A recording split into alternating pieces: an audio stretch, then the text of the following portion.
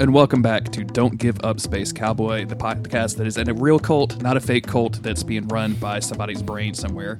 I am your host, Jeremy Greer. I'm joined by my co-host, as always, Chris Mosier. Chris, how the heck are you? That's how I'm doing tonight. How are you doing, Jeremy? I'm doing great. I just get jazzed at that theme song. Not only do I get jazzed at the theme song for Cowboy Bebop, whenever we record this podcast, I get myself in the mood by listening to our intro for the podcast, and boy, does that thing slap. I don't know if we've mentioned, sure but does. like, go find everything that Mellow Makes does and just go follow him everywhere because he's great. So It's good stuff. It's good stuff. we're almost done, Chris. I know. I can't believe it. Rewatching these episodes last night and like picking like the number. Normally I just hit next, Haven't actually choose it. I was like, holy shit, there's only like 2 more after these. Yeah, after this, there's 2 more episodes.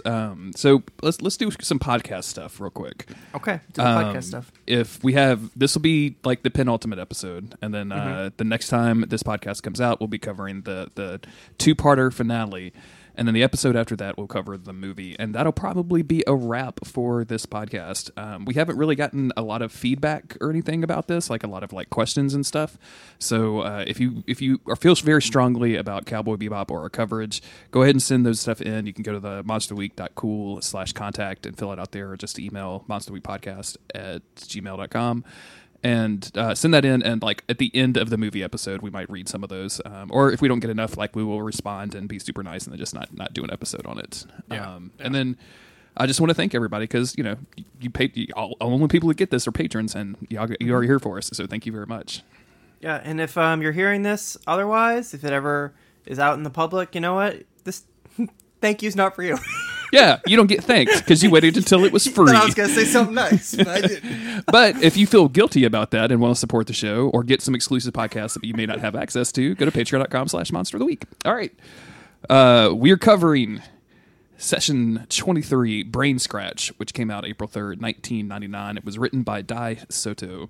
Dr. Landis, the leader of the religious cult Scratch, has a large bounty on his head, and Faye joins the cult to get the bounty. Spike takes to the streets in an effort to get to Dr. Landis, while Jet and Ed buy a video game that the cult members use to ascend into the digital being. Ooh. I like this episode a lot. Just kind of starting out, it's a neat concept. I'm kind of here for any stories about people uploading their memories to the cloud. There's a real, almost a short story about this in the Transmetropolitan comic books that I just really, it's just a really, really sweet story, which Warren Ellis isn't exactly known for sweet stories. So when you get them, they're nice. But yeah, I like this stuff a lot. Like, and this is a well done. This is a trick, right? Like this has a twist towards the end, but it's a really well done twist, I thought. Yeah, this feels like old kind of Twilight Zone almost, but in the vein of Cowboy Bebop, which is really cool. A lot of Cowboy Bebop, I think we've made this comparison before, but a lot of Cowboy Bebop reminds me of Twilight Zone because even though we've got the same cast of characters, like it's just like a kind of a different thing, and like you could walk away with like, what did I learn about myself today? Kind of moral out of the whole thing. There's so much great stuff in every episode that feels very Cowboy Bebop, but in a way, you could almost say that Cowboy Bebop is like a 6-episode show, and then everything else is just these little short stories that happen to involve these same characters. It's like the animation department and the writers, like every episode, they're like, let's just play around with this idea. And you have so many little through line, I don't know, things in the background in all of these episodes that feel like they take up a lot of screen space but add nothing other than just their own existence. I'm trying to think of an example in this one. I know there's like in the next episode there's the thing with the eggs. There's just eggs all around. They have all these eggs, now they have to eat all these eggs, and it doesn't function as part of the plot in any way, shape, or form. But Cowboy Bebop is filled with stuff like that. And like these episodes where they're focused on a short story that involves something else, it could be pretty much any characters. It's those little moments that like help elevate it and make it feel, I guess, like Bebop. I guess that's the essence of Bebop, is just all these little things happening all at once. Yeah, and it's the absurd amount of detail, right? Like you could easily make this and not have that attention to detail, and it might even still be good. Like if all things being equal, like you might be able to watch this and like just say, wow, that was a really fun episode of Bebop. But it's all the details, I think, that keep you coming back to it. Like I would imagine. I haven't gone back and like rewatched any of these since we started the podcast, but it's something that I'm really looking forward to because especially after discussing it, after finding out what's going to happen at the end and not like worrying about that mystery, like going back and soaking up those details. Like that's really what makes a piece of media good. And Cowboy Bebop is just filled with that. Yeah. And not to, keep harping on like this end of the show, but we both rewatched these episodes because we originally took notes on them 2 months ago, something like that. Yeah. Yeah. So being able to June rewatch 5th it is when I watched these episodes, according to this note. That's a little ways back now. Being able to watch them without taking notes, then you really notice the little details. Obviously, a casual viewer or anybody even just watching it with the podcast or whatever, they're going to be able to kind of spot those things more often. And it's weird where we're in a position where we maybe want to discuss those details or call those things out, but we're distracted because we're taking notes on other things. One thing sticks out and then another thing gets lost. So being able to just sit back and watch it the way that it's meant to be watched was really cool. Mm-hmm. Makes me almost want to go back and rewatch 100 and something episodes of Supernatural. Yeah. Okay. So we start out with a good old TV trope of a TV changing channels. We start out on channel 95, and we learn what Scratch is. Scrouch is basically it's a cult.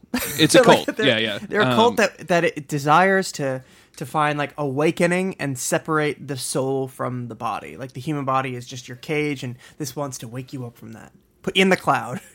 The channel flips, and we learn that the ISSP, which I believe is the police force in this world, has begun searching the homes of Scratch members and officials because, as the TV channel changes again, we learn that there are a number of suicides associated with Scratch, of people killing themselves thinking that they have uploaded themselves to the cloud.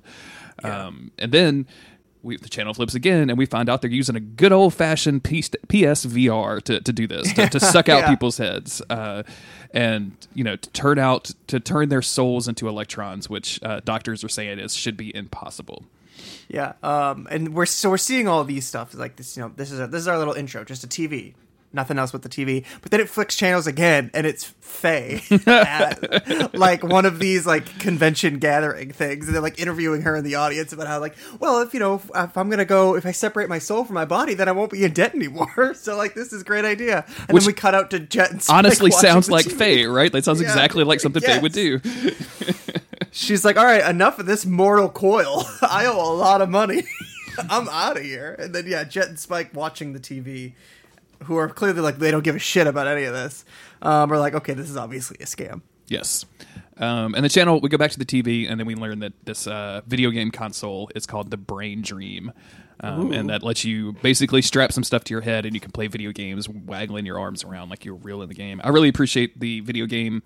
Like, they don't do a lot of them, but like you see like a dude driving or whatever, and the video game like scenes are very, very late 90s video game. Yeah. Like this is what we think video games will look like in the future, right? Yeah. It seems like there was this is when video games were starting to blow up. So, there were a lot of different, I guess, anime that were like dipping into these kind of ideas. Cowboy Bebop maybe did it first. I don't know. And they did a little bit of it. And there's a show called Serial Experiments Lane that kind of like deals with this a little bit, not necessarily with video games, but like, consciousness and the internet and stuff like that. And then obviously Dot Hack. I'm a big fan of Dot Hack, where you, if you get trapped in the game, then it's like you're experiencing like your emotions and your physical sensations through something like this. So I love this kind of idea. I love this little seed for thought as gamers. Yeah. I feel like we this is titillating to the mind. We also at this point we're having a little dinner, and Jet hands Spike and Ed some stuff, some food looking stuff. And then looks up the doctor that kind of runs Scratch and that created it, Dr. Landes, and finds out he has a 35 million Wulong bounty on his head. Oh shit! 35 mil, dude. That's not fucking around. Ain't nothing to sneeze at. And we also find out that he used to be a legit doctor, but then he disappeared for 50 years or so, and then just showed up with Scratch kind of pre-made for him, which is really strange. We mentioned this background detail and like the level of detail. There's in the background while like Jet is explaining who this dude is. Ed takes her food, which I guess looks kind of like a cereal, and she just pours some milk on it. And Spike sees this and is like, hey, that's a good idea. And then pours beer on his, or like a Coke or something, and then tries to eat it. It is like, what? This is terrible. Spike, what the fuck are you doing, man? He just like doesn't get it. He's like, oh, pour your drink on your food. Interesting. Like, he's never heard of the concept of cereal before. So he dumps beer on funny his. To me. And yeah, Jet decides like, oh hey, we're gonna go after the Scratch Group because we want that 35 million Wulong. Yeah. And then we see Faye sneaking around. She's doing some snooping, and then she's like, okay, she's armed. She's clearly this is she's working some game here. This isn't just like Faye trying to join the migrants of the psychic movement. She's up to something. And she goes into this room where there's like a pile of TVs, almost in the shape of a tower, like a real sloppy tower, and they all start to turn on, and like she's literally like just surrounded by dead bodies. And she tries to like run away, but before she can, her vision kind of starts going crazy, and she basically just passes out. Back on the Bebop, Ed starts searching the net to find info. I don't know what I was on. Searching the net. I love searching the net. I don't know what I was on when I made these notes because almost every other word is auto-corrected to be something wrong. Ooh. So instead of saying searches the net, it says searches the bet. So I'm looking at my notes trying to go like, all right, what am I trying to say? Let me try to like, I didn't. It also says, I wrote down like, oh, we see Faye snooping around, but Faye just auto-corrected to Days. Perfect. So we see Days snooping around. I'm like, I'll figure it out. We'll get there. Context. Basically, we get kind of a montage of our three heroes trying to track down who Dr. Londes is. Jet, I think Spike like actively tries to get recruited by like people handing out flyers, which is very cute. As we mentioned, Ed searching the net. Jet interviews like this old man like who might have known Dr. Londes back in the day, but like he literally just falls asleep in the middle of the interview. Spike like talks to some more missionaries, and like they're talking about stuff like cleansing his soul, and then like Ed is completely striking out, so like nobody knows what this dude is. And then we have an episode of Big Shot, our bounty hunter update TV show, I guess is what you call it. And they also say that everybody's talking about Londes, but nobody has any information. And then the guy has a surprise announcement. They are shutting Big Shot down. And they get canceled. And the chick is pissed. Like every episode we've seen, like she's been like bouncy and happy, and her voice is up here, and she's weird. And then like as soon as she finds out, she's like, "What the fuck is happening?"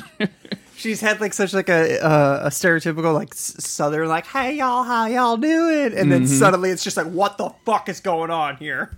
And that's it. That's all. That's how we see Big Shot. That's it. They're just actors. I was going to ask you, like, does that ever come back, or is that just like a nope? We're done with this goof, so we're going to kill it. I'm pretty sure that's it. Okay, cool. That's awesome. I could be wrong. Well, we'll see. We'll see. From here, Spike and Jet and Ed all meet back up on the Bebop, and basically like, yeah, we didn't find anything.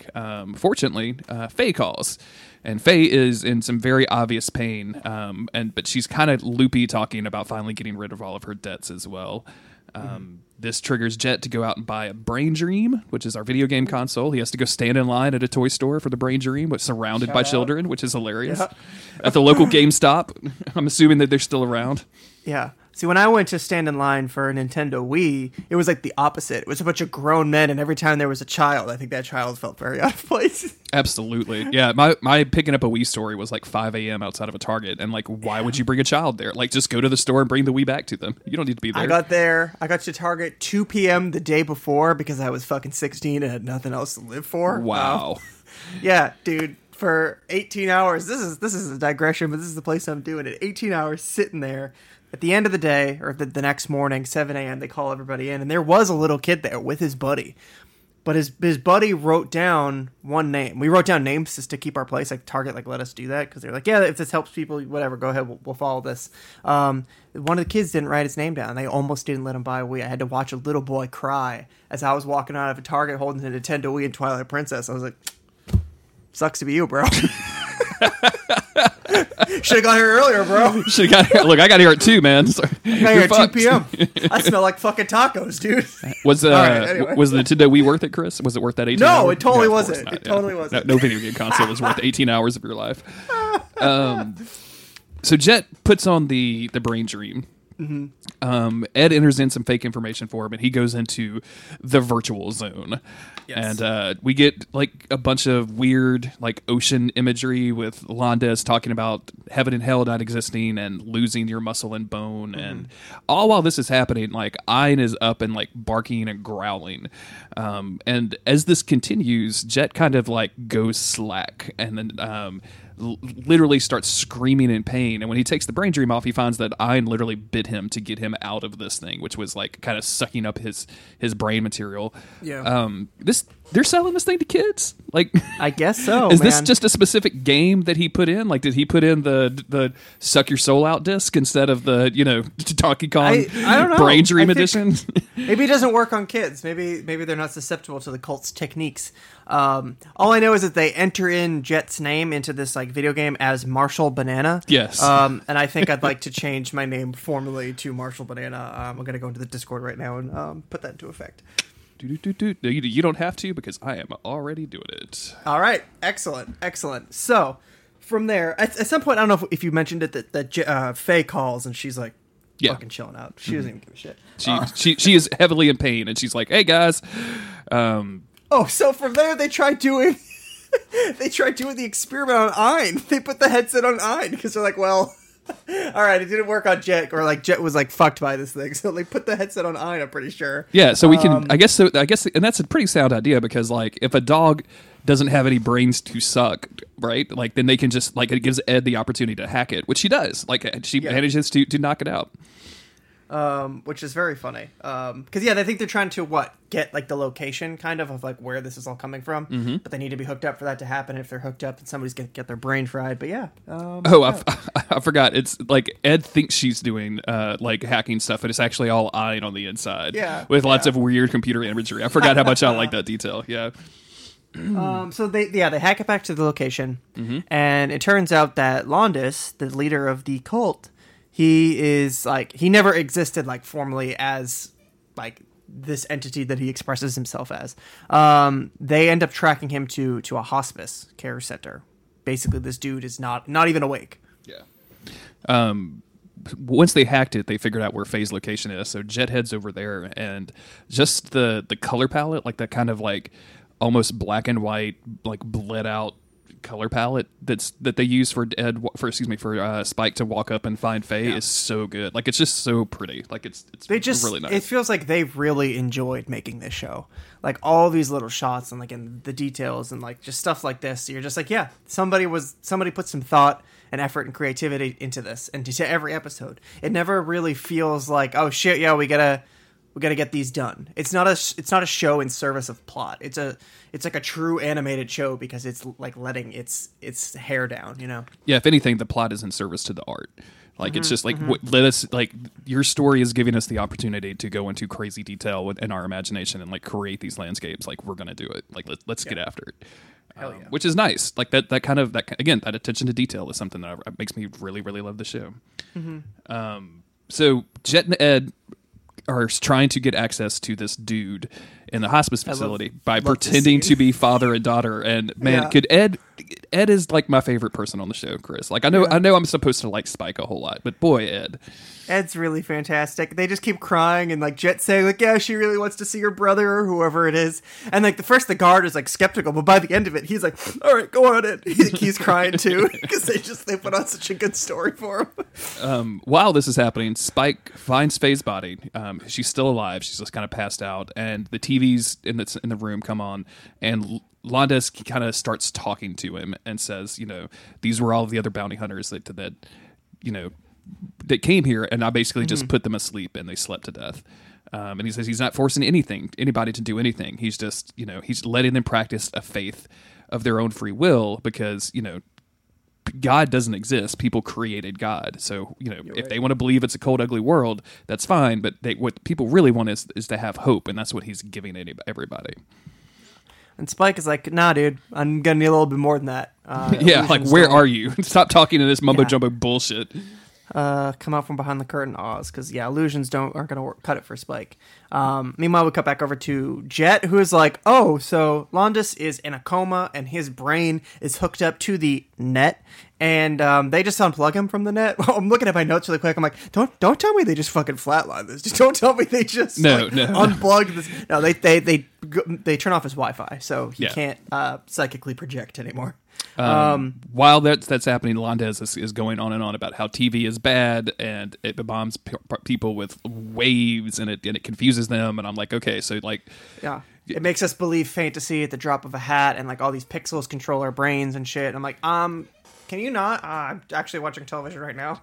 Dude listened to one Bill Hicks comedy stand-up special and was like, "Oh, I got it. I figure out what I'm supposed to do," and then he went into a coma, and that's the attitude that he has with. But Spike comes at I love that dream talk in Cowboy Bebop. Mm-hmm. Spike says something along the lines of, "If you want a dream, just do it yourself." I like that. I didn't I didn't pre-plan my dream talk, but like you gotta admit it comes up a lot, right? Oh yeah, absolutely. Yeah, it's a theme. It's a running theme on the show. Yeah, and I like that.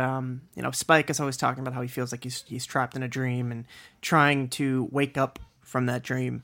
When he sees Vicious way back in episode 5, that's when he feels like he's back in that dream or the nightmare that won't end or whatever. The dream is his past life, and then this man kind of forcing everybody to experience his own dream, his own past, his own vision of how things should be. That's absolutely not what Spike wants. No. From here, Londes starts getting kind of faded out. Like the image starts getting hazy because they're shutting down his Wi-Fi. Yeah. What does he say? Everyone should have the same body? Is that what something like that? Yes, yeah. It says no. He says no. This isn't fair. Why did it have to be like this? Everybody should have the same body as I have. I don't want to disappear. And I think it'd be real easy to have a lot of sympathy for this person who is in some sort of coma state with their brain still very active, unable to use or even maybe feel their body. But also, homie, you killed a bunch of people. Yeah. on some weird dumb TV is bad shit. Like what? Yeah. Homie. I mean, and you can have sympathy for the guy and also realize like, oh yeah, he's a bad person. Like, but he's not like, but it's also both. A terrible situation. Yeah, it could be both. Yeah, it can be both. So they handcuff his unconscious body. Thank you, Jet, for that detail. Really appreciate that. Excessive. But seems like a little too much, but you got to get that bounty, right? So obviously you got to have. So all right, hold on. Yeah, he laments or not laments, but Jet remarks that this was basically all just some kid's dream, but all that kid could do was dream. And eventually those dreams went bad and turned into something like this. And Ed remarks that this time, I hope you have sweet dreams, because Ed is just a sweet, beautiful, innocent baby child. And maybe now disconnected Londes can dream something better than this kind of horrible reality that he conjured up. Well, as long as they don't do anything to, help him besides put the cuffs on it. That's all I'm concerned about.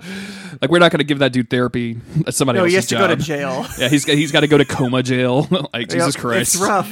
Space is rough, man. And that's it. That's pretty much the episode. I think we get some more like dialogue from Londes talking about his consciousness and bodies and whatnot. Talking about his feelings. Yeah. And then, notably, we don't get an outro card for this one. We just get the credits, which I thought was weird. Unless I wrote that down wrong. So. Well, I didn't write anything special. I usually try to write down if there is anything special. So, if anything, it was just See You, Space Cowboy, but I don't know. And then the preview at the end is just Ed, like, singing or humming. And, that's like, I was like, okay, well, I'm kind of on guard now. Yeah. What the fuck could be happening? This was a good episode. Like I said, it's I think this consciousness, putting your human consciousness into a digital state, like it's not a new thing in science fiction. Mm-hmm. It's not a new thing in probably anime or just in media in general. But it's a solid take on it. Again, the details really make up for what could just be like a very basic plot, right? Like, I mean, there's nothing like there's a twist here, but I think you could probably see the twist coming. Like if you're familiar with any kind of sci-fi plot mechanisms, you're like, oh yeah, that dude definitely doesn't exist. If nobody's seen him for 50 years, something weird is going on with that guy. Yeah. But overall, I really like it, and like just we don't get any history or anything. We don't have a meta plot that we're worried about. It's just a solid like standalone episode. Yeah. It's just, hey, how would these characters each react to this situation? And this is the way they go about it. and Marshall Banana was born. Yes, and now Chris is named Marshall Banana. Now I'm Marshall Banana. And nobody has noticed in the Discord yet, so we'll have to wait for that to happen. Eventually someone will listen to this in a year from now and they'll tweet me Marshall Banana and I'll say, excuse you. What are you talking about? What are you talking about? I don't even remember the Cowboy Bebop episode that is from, much less the joke that I made about it. Oh, I can't wait. It's going to happen. I can't wait.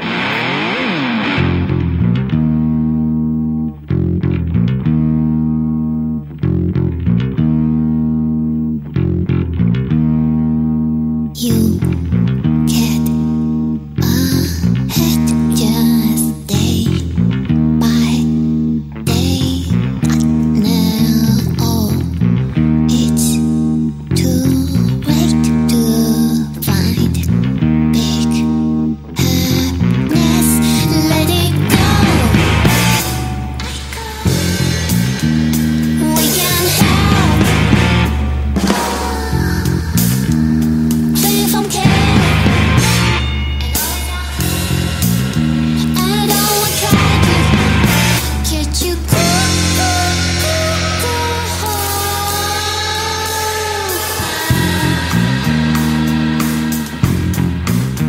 That's going to bring us into the session 24, Hard Luck Woman, which came out April 10th, 1999, written by Mikiko Yakote.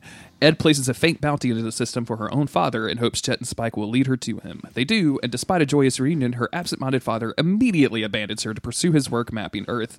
Ed decides to leave the group and heads out on her own in search of her father. Ein comes along with her. Boy, that's a terrible episode description, Chris, because it doesn't mention any of the Faye stuff, and it actually spoils everything that you would want to see in this episode. I mean, right off the bat, we're starting with Faye.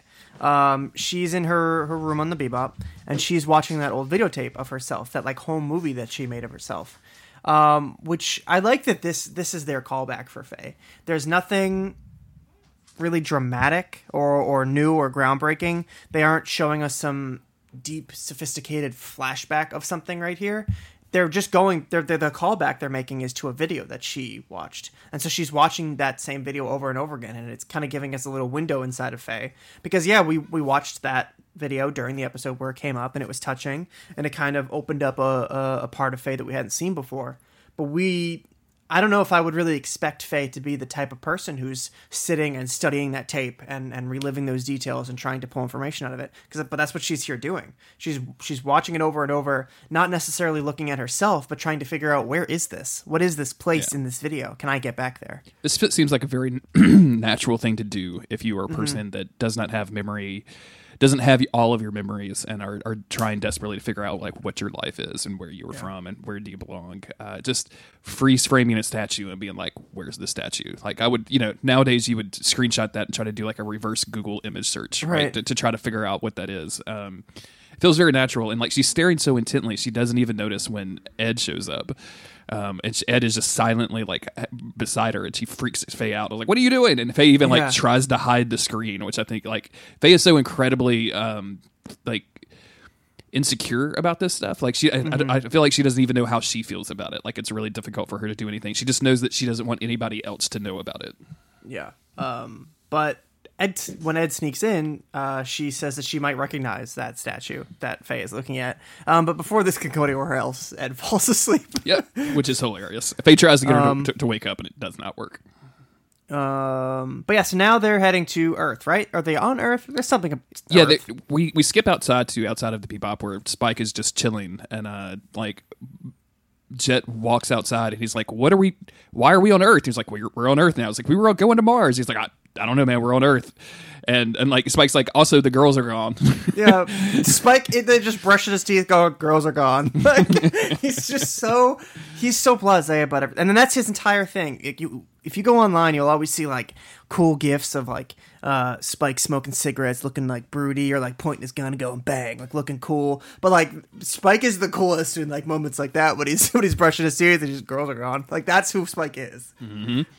I don't Spike barely has any lines in this. It's fucking hilarious. Yeah. I love episodes where Spike doesn't talk a lot. Yeah. I think Spike has a lot of really cool kind of mysterious noir dialogue throughout this show, and he's got a lot of funny shit that he says too. But I like the episodes where Spike 100% takes a back seat, says 5 things maybe, and just like gets punched once. Like that's I love that version of Spike.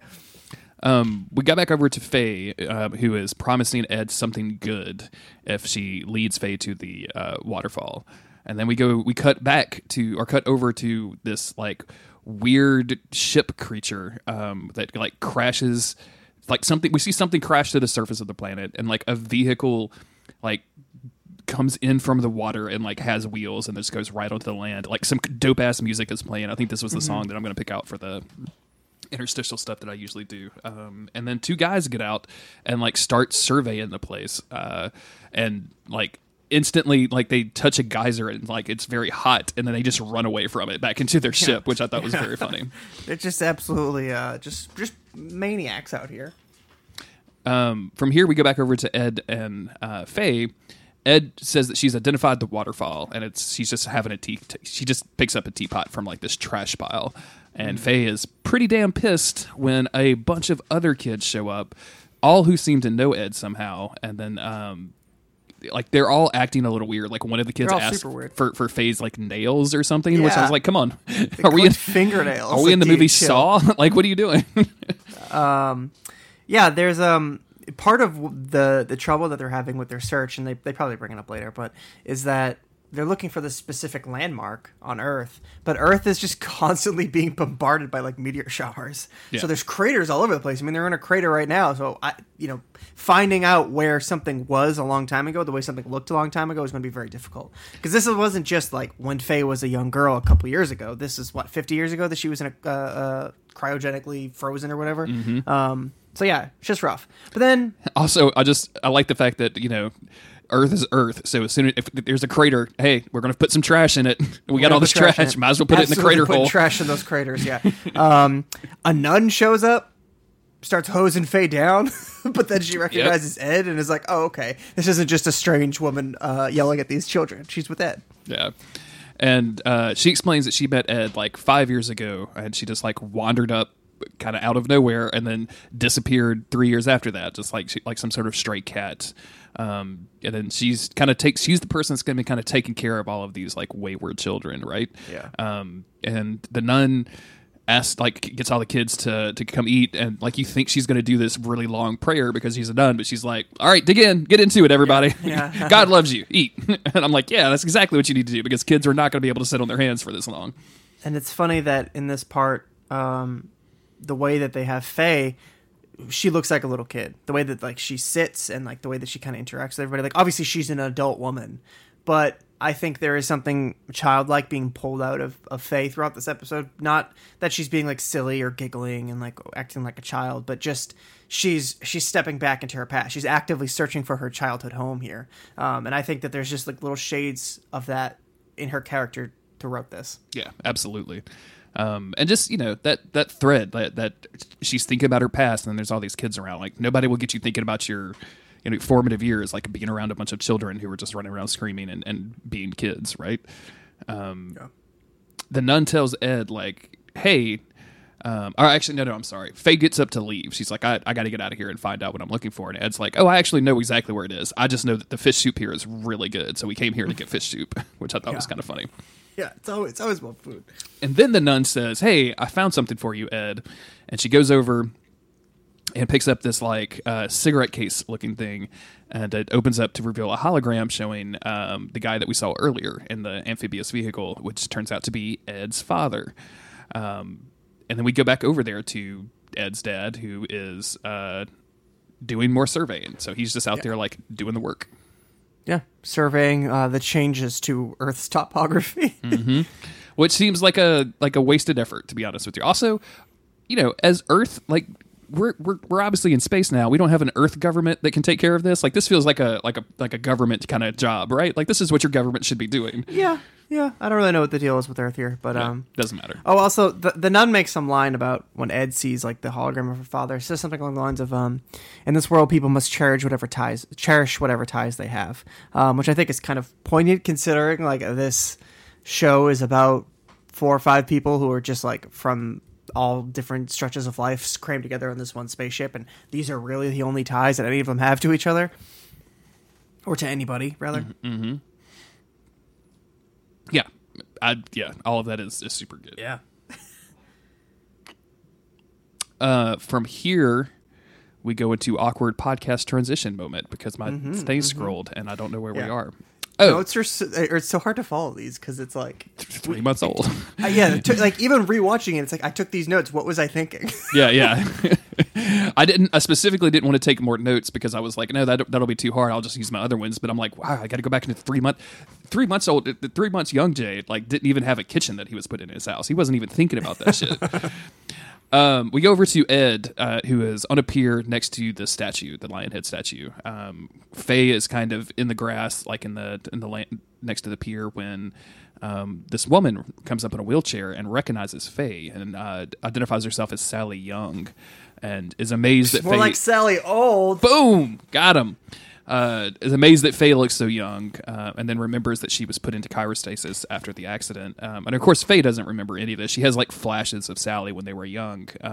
But before anybody can explain anything, Sally's granddaughter shows up. And as Sally is about to explain, like, you know who this is, Faye's like, I'm a ghost from beyond. Peace. And then just turns around and leaves. I'm like, all right, so we're scaring children now. Is that the goal? I love that line when she says I'm a ghost from beyond, because that's like another huge theme of this show. If you look at Jet, Spike, and Faye, they are all almost literally ghosts from another time. You know, Faye literally, she's a person out of time. She was asleep for 50 years, wakes back up. She's a ghost of who she was back then.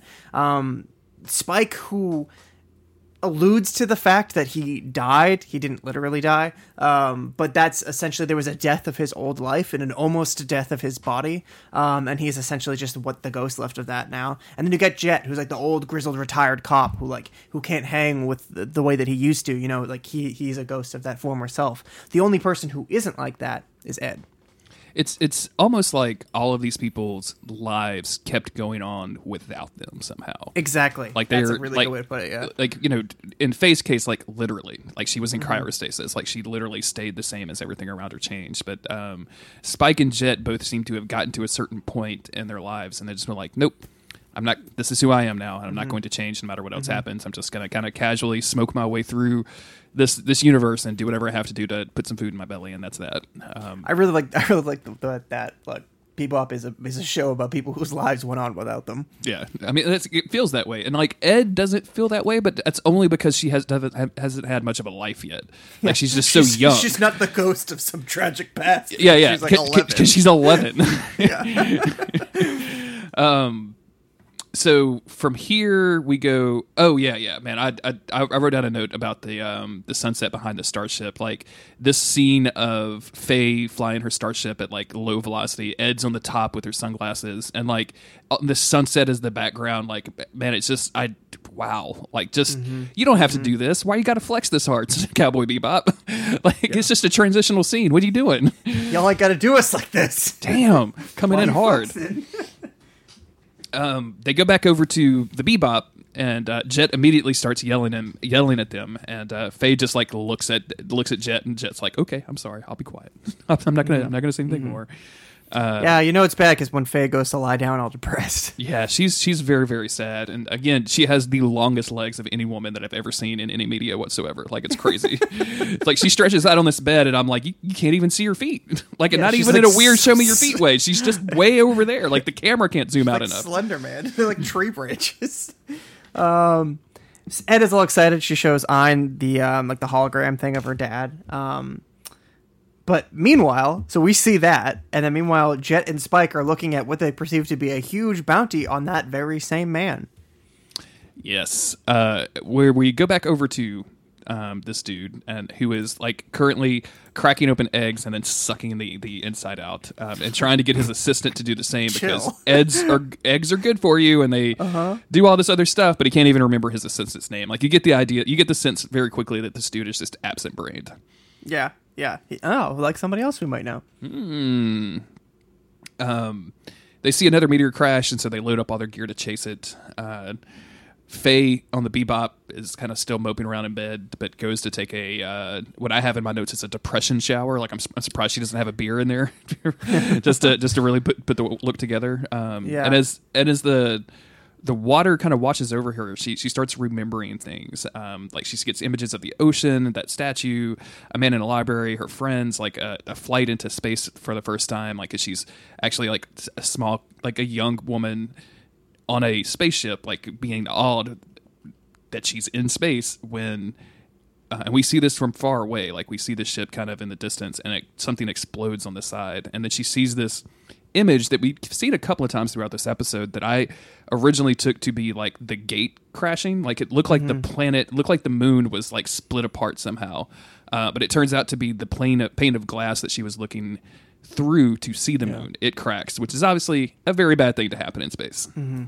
It's like, it splits her life in half. It splits her past and her future right in half. So when she gets out of the shower, I think the most like damning thing here is that she pops out and she bumps into Spike, and instead of yelling at him, she says, "I'm sorry," and then she says, "I have to go," and she heads out.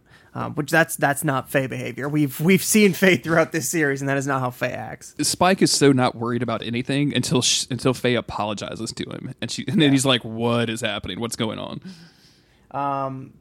She says she remembers where she belongs. Like I think all of her memories just came back to her. And she's heading back to where that place is. She also tells Ed, I guess it's almost a farewell. She's like, you should find where you belong too, because it's the best. Belonging is the very best thing that there is. What a great line too. Like belonging is the best thing there is. And like, that's absolutely true. Like if anyone, whether it's your genetic family or your chosen family or your friends or whatever, like having a sense of belonging with a group of people or with a place is, I mean, it's one of the most satisfying feelings in the world. Like it's comforting, and it's it makes you vulnerable, and at the same time, like makes you powerful. It's like that sense of belonging is so important in the world. And yeah, just her like casually telling Ed this, and Ed like looking at her like, "Yep, got it." Is really good. Yeah.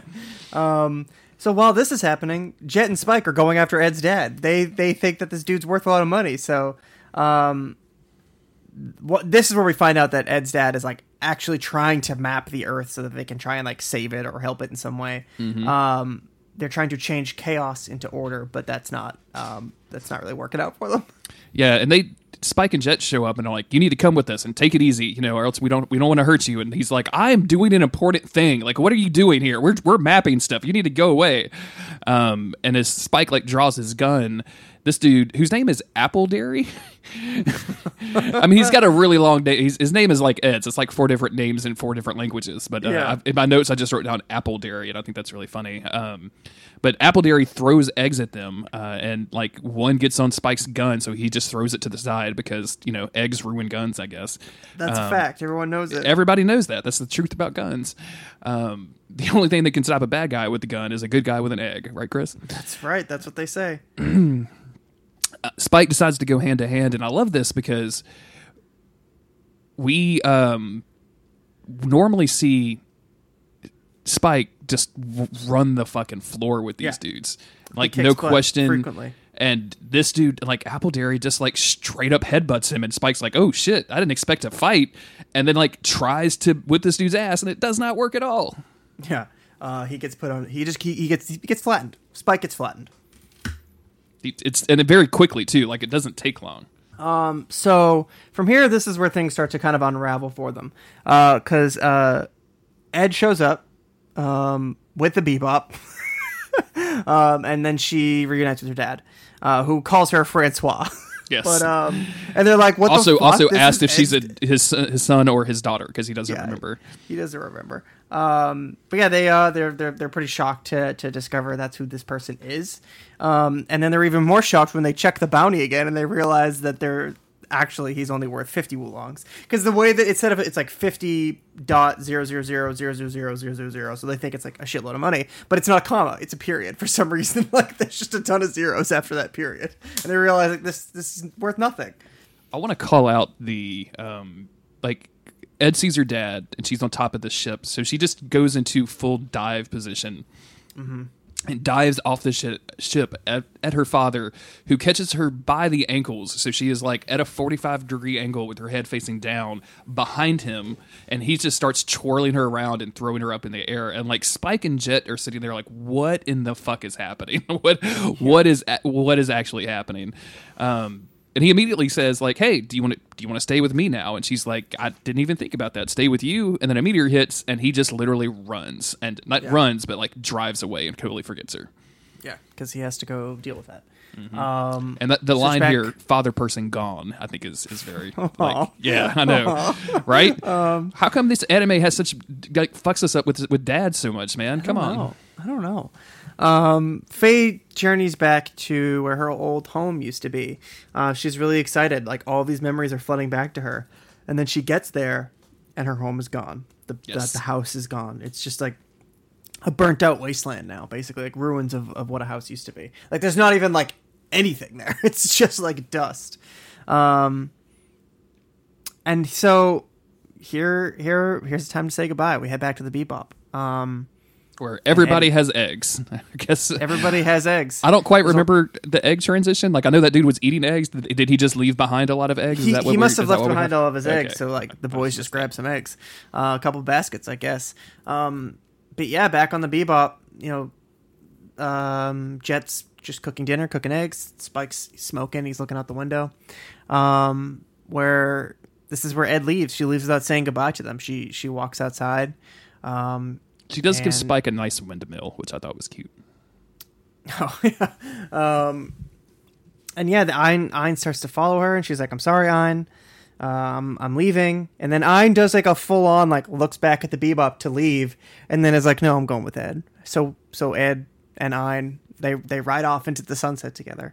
Oh boy, you want to break my heart. Like, have one of these like divorcing from your pet situations. Like, it gets me right in the heart, and I start having a lot of feelings about it.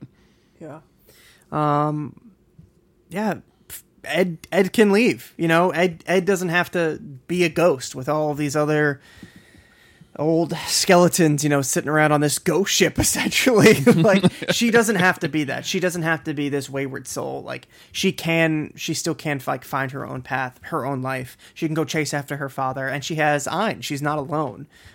Which is really, really sweet that they leave together. And this is where the tears start coming a little bit. Mm-hmm. And as Spike is standing there looking out the window, he sees Ed painted "bye-bye" onto the side of the Bebop. It's really sweet. So that's her goodbye. And kind of heartbreaking. And now it's just gonna get sadder and sadder. Like, Ed and Ein are off on a great big adventure, but we're not gonna see them again on this show. That's it. This is their exit. And we're kind of sitting with that, and the guys are back on the ship, and they're starting to eat eggs. Jet has cooked all of these eggs for 4 people and a dog, and now it's just Jet and Spike. We're back to how we were in episode 1 of Bebop, when they're eating bell peppers and beef without the beef. It's just these 2 dudes putting eggs in their mouth. We cut over to Faye, who draws in the sand the shape of where her room used to be, or where her bed would be. And she just lays there, and she looks up at the stars. And she's alone in her past. Cut back to the Bebop. Boys still shoving eggs in their mouth. Just a lot of egg noshing going on, man. Like, it's there's so many eggs that they're eating. Like, it's a lot. It's weird. Yeah. And I think this is them. They're literally covering up their feelings. They don't want to acknowledge that they made too many eggs. They don't want to acknowledge that the people who are supposed to be there to eat them aren't there. They just are shoveling eggs into their mouths. They don't want to admit how much this hurts to potentially be losing the people that they care about. And then this is actually, I guess, when Ed says goodbye. And Ein runs after her. Ed tells Ein that Ein can't come along. You better go back. But Ein sticks with her anyway, which is, again, now I'm saying it a second time, breaking my heart a second time. The boys just keep shoveling eggs into their mouths, eating away their pain, not wanting to acknowledge all of this. And yeah, the boys are left back at square one. They, in episode 1, didn't have enough food to feed themselves, so they were cooking very sparsely, and it was always the same thing every day. And it was just the 2 of them. And we went through this entire series with this cast of characters.